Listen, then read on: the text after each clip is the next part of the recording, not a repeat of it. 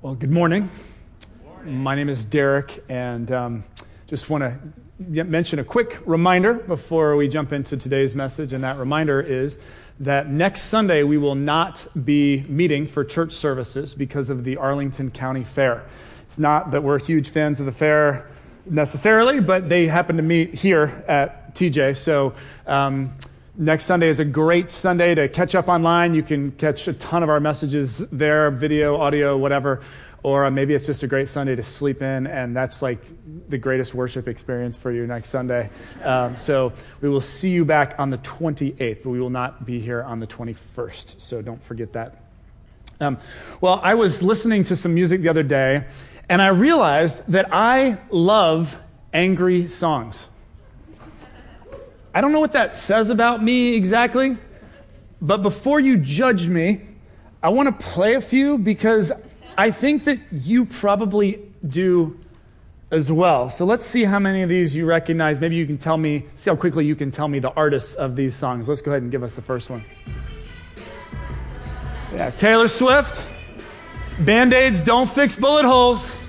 No, they don't. No, they don't. She's like the queen of angry songs. Every song's either about falling in love or it's about being angry because it didn't work out, right? Let's go to the next one. Who's singing this one? Yeah, Maroon 5. Any Maroon 5 fans out there? Where were you when I was at my worst? Okay, let's go to the next one. This is a classic. We got any country music fans in the house? Okay, yeah, there you go. Be proud. Who's singing this one? Carrie Underwood. Good. All right. Let's do the next one. Yeah, Justin Timberlake. Now, who knows who he wrote this song to? Yeah, Britney Spears. Okay. So, yeah, Cry Me a River. And then finally, this one we're going to dial back a little bit. You guys remember this one? Alanis Morissette. You know, I had a friend in college, and he and his girlfriend broke up, and she sent him this song. That's serious, man. You know that was not a good breakup when you get that song. All right, that's beautiful. Well, today we are in a series called Follow Me, where we're looking at what does it really mean to follow Jesus? What does that look like practically speaking? And today it's going to be a tough one, because today we're talking about following Jesus means forgiving others. Following Jesus means forgiving others. And we've had some tough sermons the last couple of weeks in this series, but today I think is going to be the hardest, because when you think about forgiveness, it's deeply personal to us, isn't it? It involves pain. It involves hurt. It involves anger. And it involves a sense of justice. We want to see things made right. That's why those songs resonate so deeply within us, right? We love that. Now we got bad blood, right? And it's not, and now I forgive you. You know, I mean, that's not going to be a winning song, right? Because there's something primal, there's something visceral in us. Man, Band-Aids don't fix bullet holes, man. You know, I'm mad, and you're going to feel it. You're going to hear it. And so it's not our first reaction to want to forgive. But this is actually what Jesus is calling us to. And so if you're here this morning and you're like, yeah, those songs, I connect with those songs. Yeah, forgiveness, no, I'm not at a place where I'm ready to do that. Here's what I just want to ask if you could do this for me, okay? Could you just please keep an open mind today? Just keep an open mind and just stay open to what God might be potentially whispering to you. Because I got to tell you, of all the aspects of following Jesus, of all the things it means to follow, forgiving others, this topic is the one that has set me free and has done more for my life than any other part of following Jesus. So just, if you could, just stay open while we look at some of what Jesus has to say to us. Forgiveness was something that Jesus certainly taught a lot about.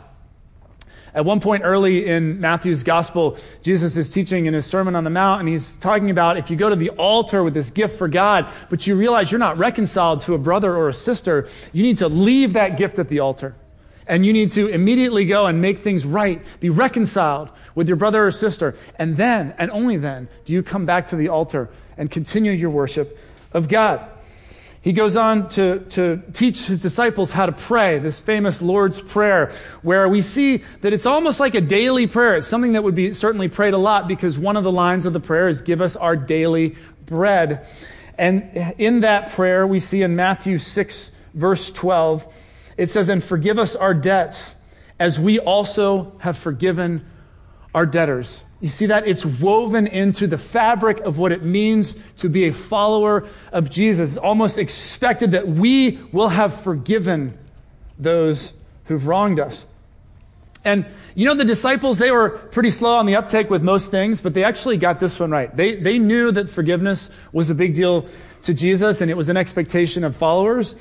And we see much later on in Matthew's gospel account, chapter 18, verses 21 through 22, Peter comes up to Jesus with a question. He says, Lord, how many times shall I forgive my brother or sister who sins against me? Up to 7 times?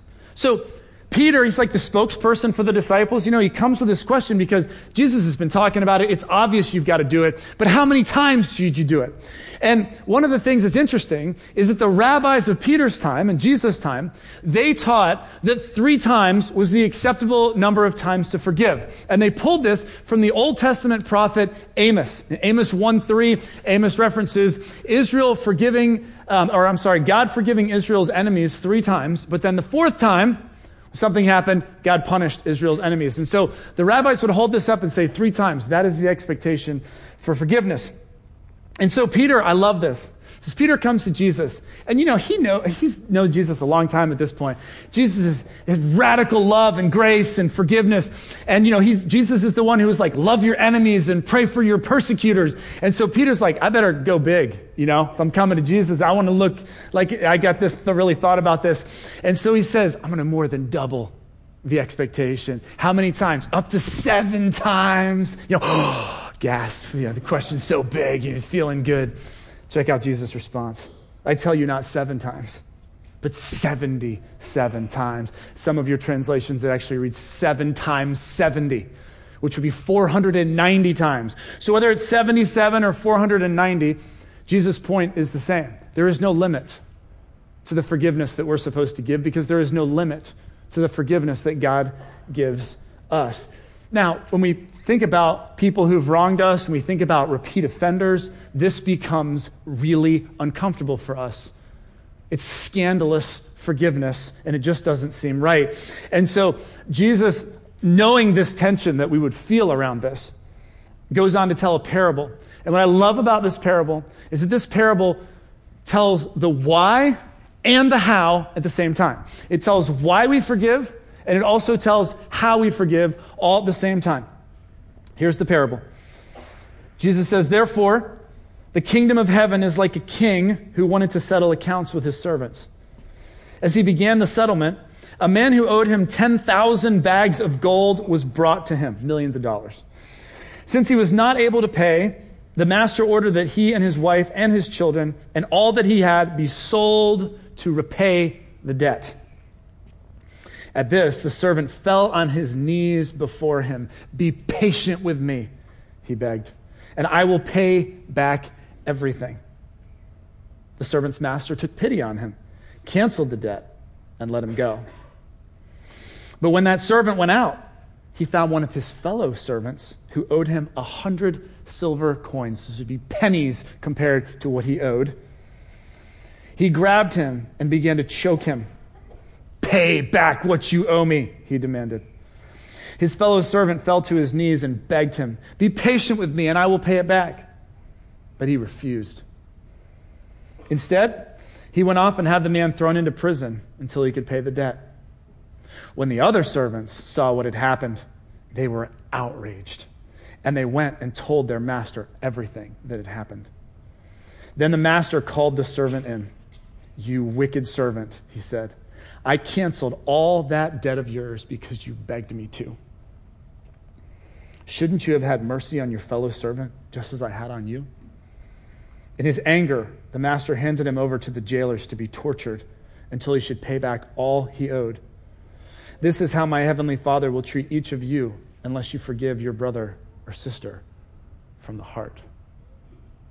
That is harsh. Whoa! When we get to the harsh part in a second. But let's back up and let's talk about this parable. Every parable has one main driving point. And the driving point, again, is the why and the how of forgiveness. And both of those things, here's how it works. Why we forgive and how we forgive is by realizing and accepting God's forgiveness to us. And then we can turn around and we forgive others. See, if we find ourselves in this story, here's where we are. We are that servant that had a debt that we could not pay. And you may be saying, what do you mean? What's the debt we cannot pay? Well, here's the deal. We're all good people in this room, okay? But when you compare our lives to a perfect, blameless, holy God, we cannot stand in God's presence. We can't. We know we've all messed up. We've all done things that, we shouldn't have. We all have regrets. We all have things that we're not proud of. And so ultimately, no matter how many good things we do in this life, we still do not measure up. We still have a debt to be on the same level with Almighty God. And so what Christianity teaches us is that God came to this earth in the person of Jesus Christ and lived a life we couldn't live and paid a debt that we could not pay. And by faith in Christ, we are reconciled with God. We are made blameless in the eyes of God. That's God's forgiveness to us. All we have to do is thank Him for it. All we have to do is just accept it, just receive it. And so the why and the how is that once we have realized this, once we have accepted this, our forgiveness of others is simply an outflow of God's forgiveness of us. We realize the incredible debt that's been paid. It's just a natural expression that we would then go and we would forgive others. Now, this ends really harshly, doesn't it? I mean, it is like some strong words. Almost like, is this really Jesus? Is this like peace and love, Jesus right here? What's going on? He's talking about jail and torture, and that's going to be our fate if we don't do this. Like, what is the deal with that? For a long time, I didn't understand that. I didn't really get what is the deal with that. And then, you know what happened to me? I was deeply wronged by somebody, and I went through a long season of unforgiveness and hate and vengeance and seeking justice my own way. And you know what I realized looking back on that time? I was imprisoned. I realized I was handed over to those jailers and I was being tortured by my own, what I was dealing with inside. And so what's so powerful about this is Jesus coming to the end of this parable doesn't want any of us to miss it. And so it is in such incredible, intense language because He loves us so much. He doesn't want any of us being tortured that way. We'd be able to let go of the hate and the unforgiveness. And looking back in the rearview mirror now, I get it. I get it. I'm free from it.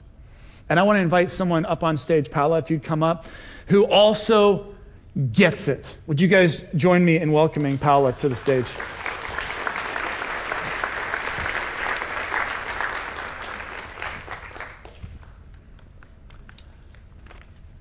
Thanks for being here, Paula. Thank you for having me. Hello, everybody. God bless you. So how long have you been coming to Grace now? It's been 9 months. Okay, cool. And I remember us sitting in my office and you telling me your story, and I thought, I've got to have you come here at some point and share it, and today is that day. So thank you very much for being here. Tell us a little bit of background then on your journey. What was life like for you growing up? Well, let's say pretty much until I was 9, living in Arizona, I had the perfect childhood, like awesome childhood, right? And it was great until I was 9. My parents made some decisions, and my father actually made really bad decisions. My mother, brother, and I ended up in our original country, which is Guatemala. And once I was, after 10 years of age, my father completely abandoned us. And after that, my mother and brother actually ended up coming to the U.S., my mom on a visa, and You're I about was left to 15, right? myself. I was about 15. Yeah. So I was left by myself with relatives, but without my family. Yeah. Wow.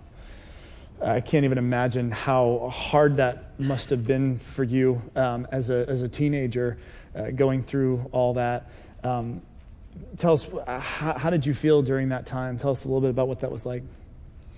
Well,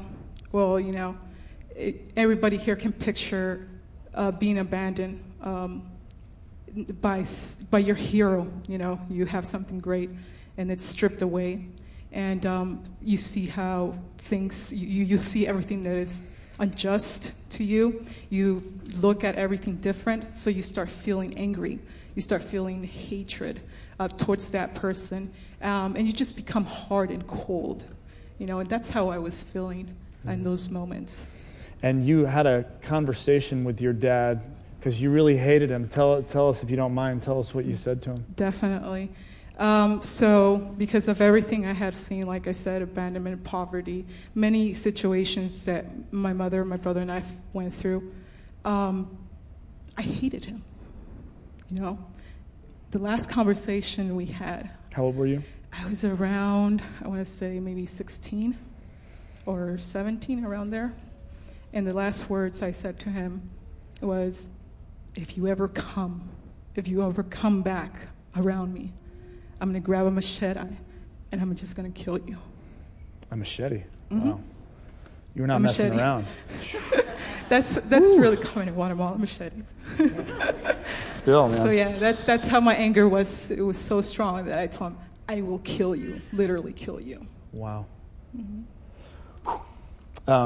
So that anger was in you for quite a while, but then eventually you turned 18 and you were able to be reunited with your mom in the U.S. And you hadn't been to church in a long time, but she invited you, and very reluctantly you came. So tell us about what happened. Yeah, there. So I went to church with my mom, not really wanting to in my heart, but, she's been like, these people have prayed for you. I want you to go and they can see you, right? But my mom, I have the best mom in the world. I know you all have, but mom's the best. But it was like, everybody was like, there's a retreat, and my brother was encouraging me. He was young, but he was encouraging me. So it was 3 days. The last day, the last calling, big calling, you would see, it was 2,000 young people. They would run to the altar. I didn't feel anything.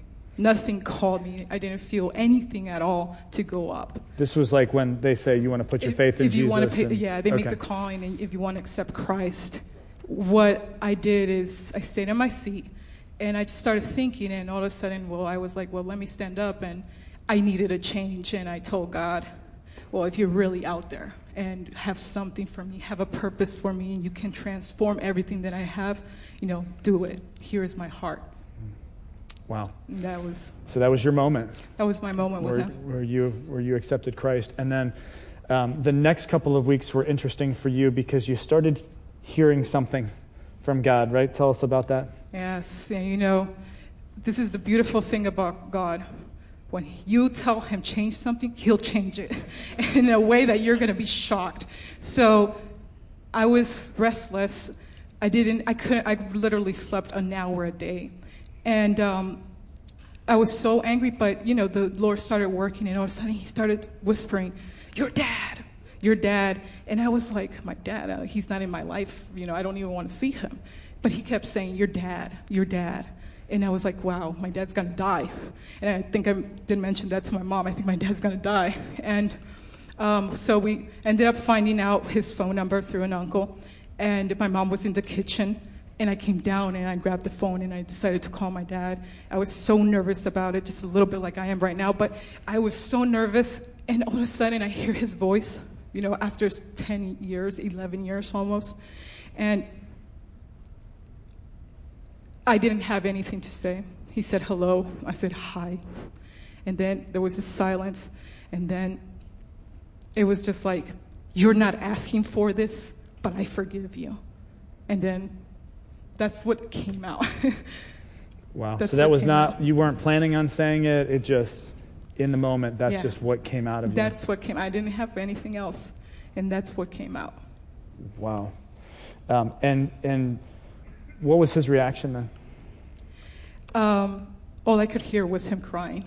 I really had never heard him cry, and all I could hear was him crying. I cried to him, and it was powerful.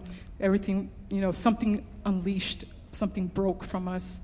I felt a weight being lifted up from me, and it was powerful. It was powerful. Wow. So an incredible moment there, and then we're gonna fast forward to your wedding. So big deal getting your dad there, and we've got a couple of photos actually, and I was hoping you could kind of explain what these photos represent. Definitely. Well, yes, like you said before, there was so much going on, between my family. There's a lot of not liking my dad because of what he had done, still a little bit of grudges from other people. So it was a little bit hard battling, but he was able to make it. And I wanted to give him, one of the last memories I had with him was me dancing on his feet when I was little. And, sorry. So I said, I want to have the father and daughter dance. And sorry. It's all right. And so, we did it.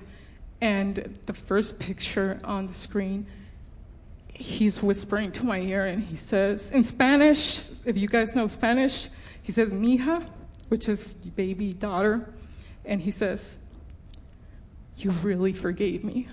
And I was like, Dad, a long time ago, And so after that, we started crying, both of us.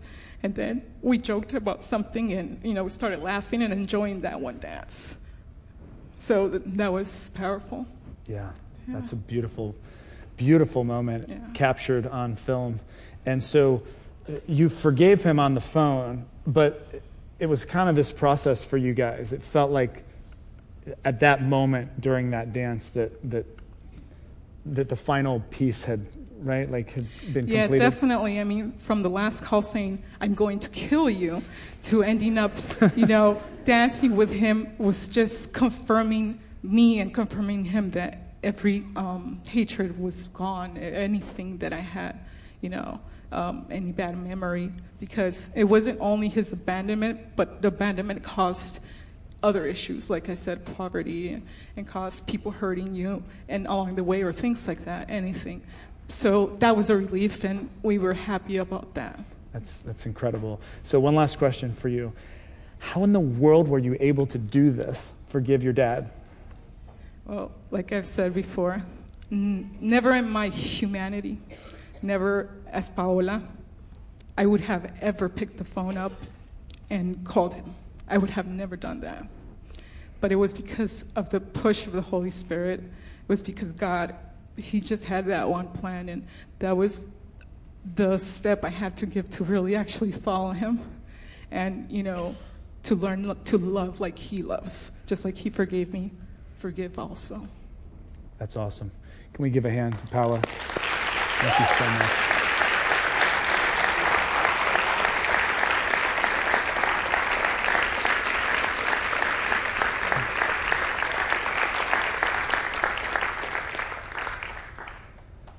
So we have just a few minutes left in our service this morning, and we're going to use those few minutes to celebrate communion. And so if you are a part of our communion team, if you would go ahead and go back and take the trays and come over to where you're supposed to serve, but don't serve quite yet. Just grab the tray and come down to where you're supposed to be, and then wait for us to officially start communion. So just want to let you know why I'm really excited about communion this morning. Communion is a celebration. It's a celebration of what Jesus Christ has done for us. And if you've never taken communion before, the bread that you take, the wafer, it represents his body that's broken for you, and the cup represents his blood that has been shed for you for the forgiveness of your sins. And so by taking communion, we accept that forgiveness of sins in a tangible way. And what I think is so mind-blowing, you guys, think about this for a second. Not only did Jesus teach about forgiveness,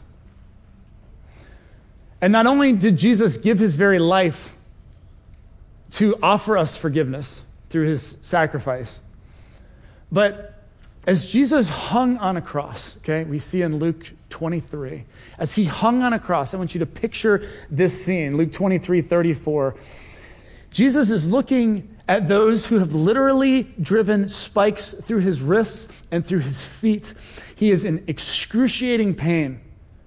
And he says, Father, forgive them, for they do not know what they're doing. To those who mocked him, he says, Father, forgive them, for they do not know what they're doing. This is amazing. This is amazing. When we celebrate communion, we celebrate Christ's forgiveness. We also celebrate the fact that we have the Spirit of Christ living in us. And maybe we can't do it. Like Paula said, we can't do it on our own. But through his Spirit in us, we can forgive others. So our music team is going to lead us in a song this morning. And I just want to let you know that communion here is open to anybody. So feel free to take, or if you would like to let it pass you by, you can do that too. And I just want to give you one thought as we're taking communion. As you are taking that communion and as you are remembering Christ's amazing forgiveness for you, 2 questions. Have you accepted his forgiveness? Have you really accepted it? And have you given it? Have you given it? Have you given his forgiveness to others? So let's go ahead and start passing out communion. You don't have to hold it until the end, so just take it as you feel led. You can hold it for a few moments, wait a little bit, but just go ahead and take it as you feel led, and then I'm going to close us in prayer.